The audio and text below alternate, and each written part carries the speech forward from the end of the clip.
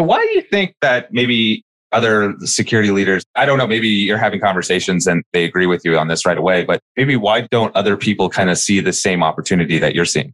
I think what it is, it's just that they're not seeing it, they're not aware of it. A lot of the professionals who've been in the field a long time, especially your baby boomers who are traditional in their approach for hiring, they use a lot of their networks, so they tend to hire in their own image, and it's hard for them to think outside the box. We can't do that anymore. We see that the Great Resignation has taken effect and baby boomers are leaving in droves, and there's huge voids. We have got to look at other sources.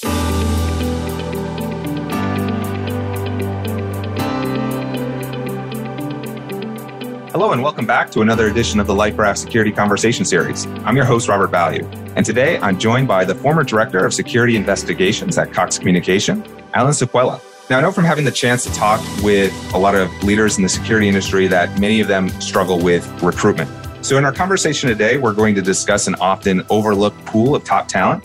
And we'll also discuss how the security community as a whole can better promote the profession to the next generation. But before I dive in, let me give you a quick overview of my guest today. As I mentioned, Alan is the former Director of Security Investigations at Cox.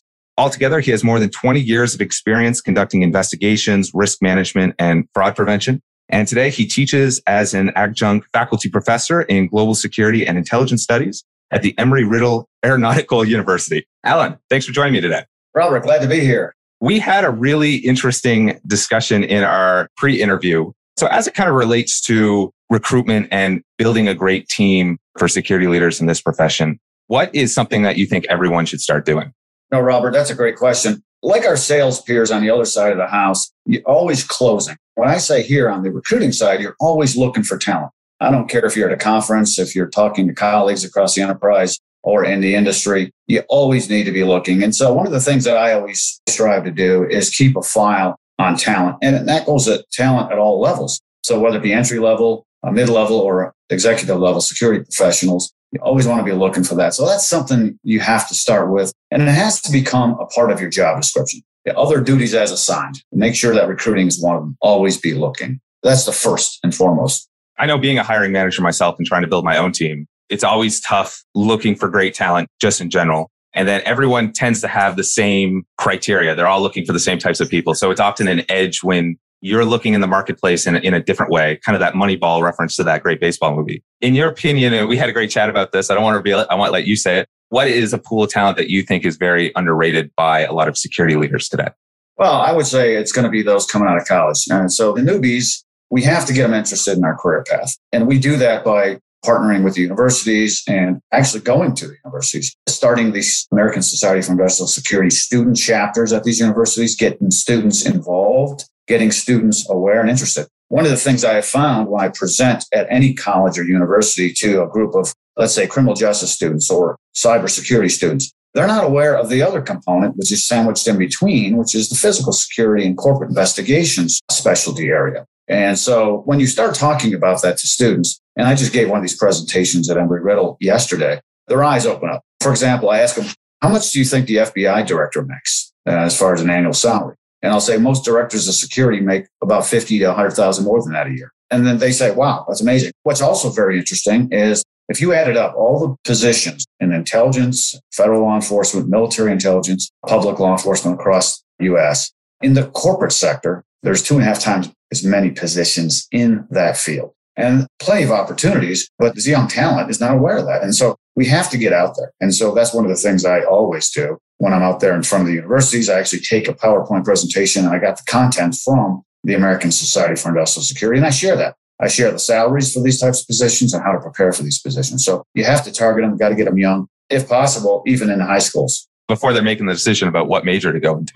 Right. They watch a lot of television. They all want to come in and be profilers. They want to be investigators, and they all think about law enforcement or intelligence. They don't even understand that we have 2.5 times as many jobs in the corporate sector. And so we have to educate them. You get them early, and you have to do it, especially with the younger generation, with technology. One of the things I do when I do a presentation, I'll share with them some of the investigations and the cool technology that we use. For example, a drone that you can dispatch to go to, let's say, a fence that might be 40 acres down your property to investigate a breach. Someone's broken in or jumped the fence. This particular drone has talk-down capability and CCTV, so you can actually speak to the person who jumped the fence and scare them off. And they love that type of stuff. or using GPS tracking devices to catch thieves who are stealing your property. So it's really the way we have to target ourselves and share where the growth is going. And it's definitely in this industry. I definitely want to get into how the security profession can promote the field to the younger generation. But I think before I kind of dive into that, I guess if I'm a manager or security leader and I'm kind of thinking about, building out my team, I probably have a bias towards going to someone a bit older, already has that experience. Why would I want to make the investment into someone that's maybe new and unproven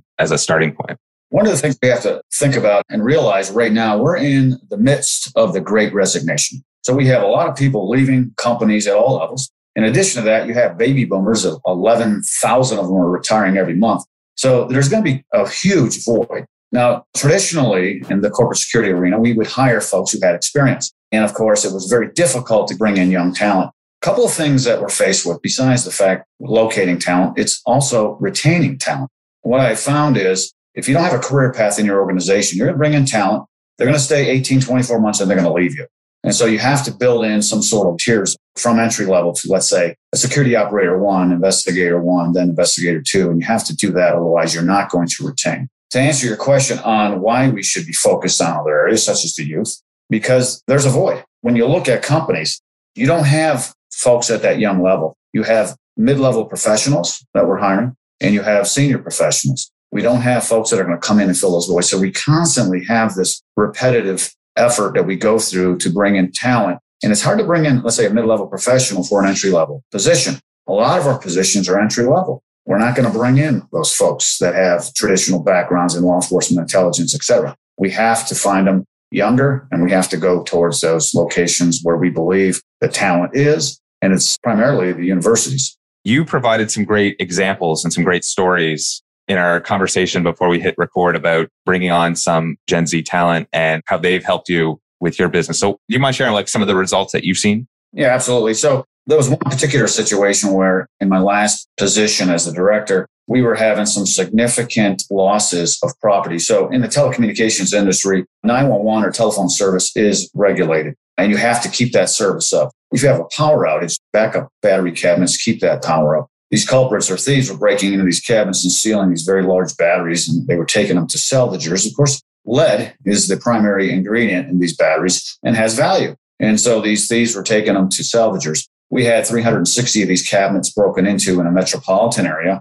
and we couldn't solve it because we had 5,000 cabinets that had 8 batteries apiece in them in a metropolitan area. How much are these batteries worth? It could be a couple $100 a piece. And if they break into the cabinet and steal 4, it's not just the cost of the battery, it's the damage to the cabinet. They just tear it up, the wiring housing, and also the module and the battery loss. So every cabinet that was being broken into cost about $2,200 to repair, replace, and get back up and operational. We were getting close to $1 million in damage and loss. And because, again, we have 5,500 cabinets, they do have alarms on them, but by the time you dispatch police, the thieves are gone within 2 minutes. So they come in, they cut the wires, and they take the batteries. And so we brainstormed and went to a university. And we didn't need a traditional criminal justice type person. We were looking for someone outside of the box, somebody that had knowledge of GPS satellites and so forth. So I went to the GIS department at this one particular public university. The chair aligned me with a student that I brought on as an intern. What's interesting is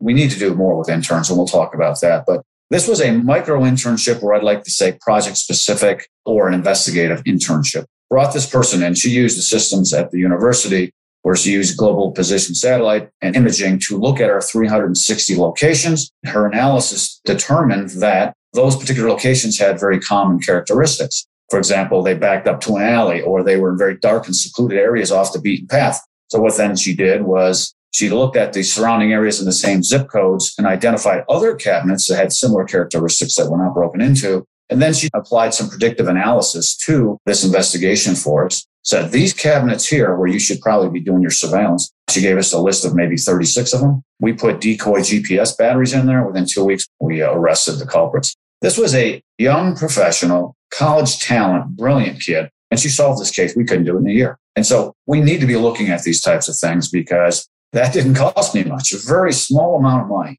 It wasn't a full semester or summer internship, very micro. And it paid major dividends to $1 million case. Someone who's growing up with technology their whole lives and then being able to apply that in the field. Yeah, the technology, plus she was so savvy in all the different programs on her computer that she was able to quickly put this together for us and solve it. So why do you think that maybe other security leaders, I don't know, maybe you're having conversations and they agree with you on this right away, but maybe why don't other people kind of see the same opportunity that you're seeing? I think what it is, it's just that they're not seeing it, they're not aware of it. A lot of the professionals who've been in the field a long time, especially your baby boomers who are traditional in their approach for hiring, they use a lot of their networks. So they tend to hire in their own image, and it's hard for them to think outside the box. We can't do that anymore. We see that the Great Resignation has taken effect and baby boomers are leaving in droves, and there's huge voids. We have got to look at other sources. And I think we just need to get that information out there, and through universities, through American Society for Industrial Security. I'll talk a little bit more about what I think these folks need to do and some of the things that have been very effective for me in order to find this talent. Let's jump into that then. If I'm sitting as the hiring manager looking to build out my team for any kind of function, and I'm thinking about recruiting to younger talent right out of university, what would be a good place to get started? What's step one, step two? The first thing you have to do is you have to identify the universities, the colleges, and the programs you think are going to be best for supplementing and supporting your entity, your business. What I mean by that is, like, for example, Embry-Riddle Aeronautical University, the College of Business, Security, and Intelligence is the first college nationally that actually brought College of Business and Intelligence and Security together. So you have to identify who's going to be able to provide you the talent, identify those colleges, and then start meeting with the chair and the professors, get in front of them and start doing presentations, educating the professors, the chair, and then doing some presentations in front of students to educate them on where the jobs are. That's the first thing. I think right after that, you have to get intimately involved with helping them start the security club instead of the criminal justice club. We don't need that. We need security and business focused. People that understand the language of business is so critical. And so you need to get that in front of those folks and share that information, what the industry is looking for. Next, you have to actually start offering more mentorships, internships, and micro internships, like I talked about a moment ago. Traditionally, you would hire an intern, put them on in the summer, then you go back to college in fall. Those things aren't working anymore. We need to be thinking about project-specific internships, like I explained on that one case we had. If you have a particular need, don't wait until the summer. Let's do it now. That particular, basically an 8-week internship cost me $1,000. That's peanuts in the scope of things. Basically provided it to the college. They assigned it to a student. We gave them some guidance. So think about micro internships, project-specific internships. Get those young minds involved. And then, of course, if you do have traditional internship opportunities, add those in as well. One of the last things that I do, continually do, even after retiring from the industry and now teaching, is mentorships. A mentorship is different than an internship. Sign on with somebody that's truly interested, meet with them 1 to 2 hours a month in a Zoom call, on a phone call, and provide them with guidance on their career. You're the guidance counselor. You're providing them an overview on what you do at your organization. Spend that time developing them, helping them, educating them, and opening their eyes to our industry. It does a couple of things. One, it provides them with a career path. Two, it helps build that relationship with the university. And the other thing it does, it helps that person, that young mind, build their resume. If they can't get an internship, that's pretty impressive to put down that you were mentored for 1 year with the director of security investigations for a major corporation. Boy, does that open some eyes when they apply for jobs, because that's going to help launch their career. You will not believe how much that'll help that person. The young minds still call me. I'm so excited to see the kids that I've mentored in the career path and doing well. One of them today is vice president of a major corporation that I mentored 20 years ago. And I'm so proud of this individual. And so you can never give back enough. Mentor, mentor, mentor. That's a great success story. My next question was going to be, when I've been on the other side of the hiring desk and I'm trying to figure out, looking at someone who's proven versus someone who's unproven and trying to determine how do I identify someone who's going to be a good talent. But then you're kind of saying you got to go before that, thinking years before this person's even hiring. And then through that mentorship process, you identify the best people for a job. Yeah, absolutely, Rob. What's also interesting is that when you do this, you're going to build loyalty. These individuals are going to be loyal to you and the company. They're going to want to work for this organization. So you got to get them young, at least as a freshman in college, if not at the high school level. But once they're in that college, you want to get in there and you want to get in there often, if not every semester, at least once a year, doing major presentations and networking and so forth. And so, again, you have to have that pool of young people coming up, because the grand exodus, everyone's leaving the business. It's not just security. It's everywhere. Look at the hiring problems we're having today. You mentioned there you've been doing a lot of presentations. And so you're talking at the university, meeting people face to face. What seems to be the benefits that are really resonating with Gen Z? You hinted at it a bit before with drone technology and things like that. What gets people's eyes lit up? Like they hear about this and oh, that's cool. I want to be in this field. They love technology. They grew up with technology. What's very interesting about Gen Z, unlike some of the other generations, is they grew up during the Great Recession. They're used to being frugal and budgeting. They have a certain level of loyalty. They want job security, which previous generations like to hop around, grab a little experience and jump. There was very little loyalty there. So you need to understand Gen Z in order to be able to cater and also to recruit. So just do a little research, understand what they're thinking, what they want. Of course, that's going to help. So when you're delivering the message about your organization or bringing them on as an intern, if you understand what motivates these young minds, it's going to be that much better. So we know that technology turns them on. We know they want loyalty. We know they want security. So those are the things you need to emphasize in your recruitment efforts with this particular generation. And it seems to be working very well. How about the industry or the profession as a whole do a better job at getting Gen Z to even be aware that this field exists as a career path?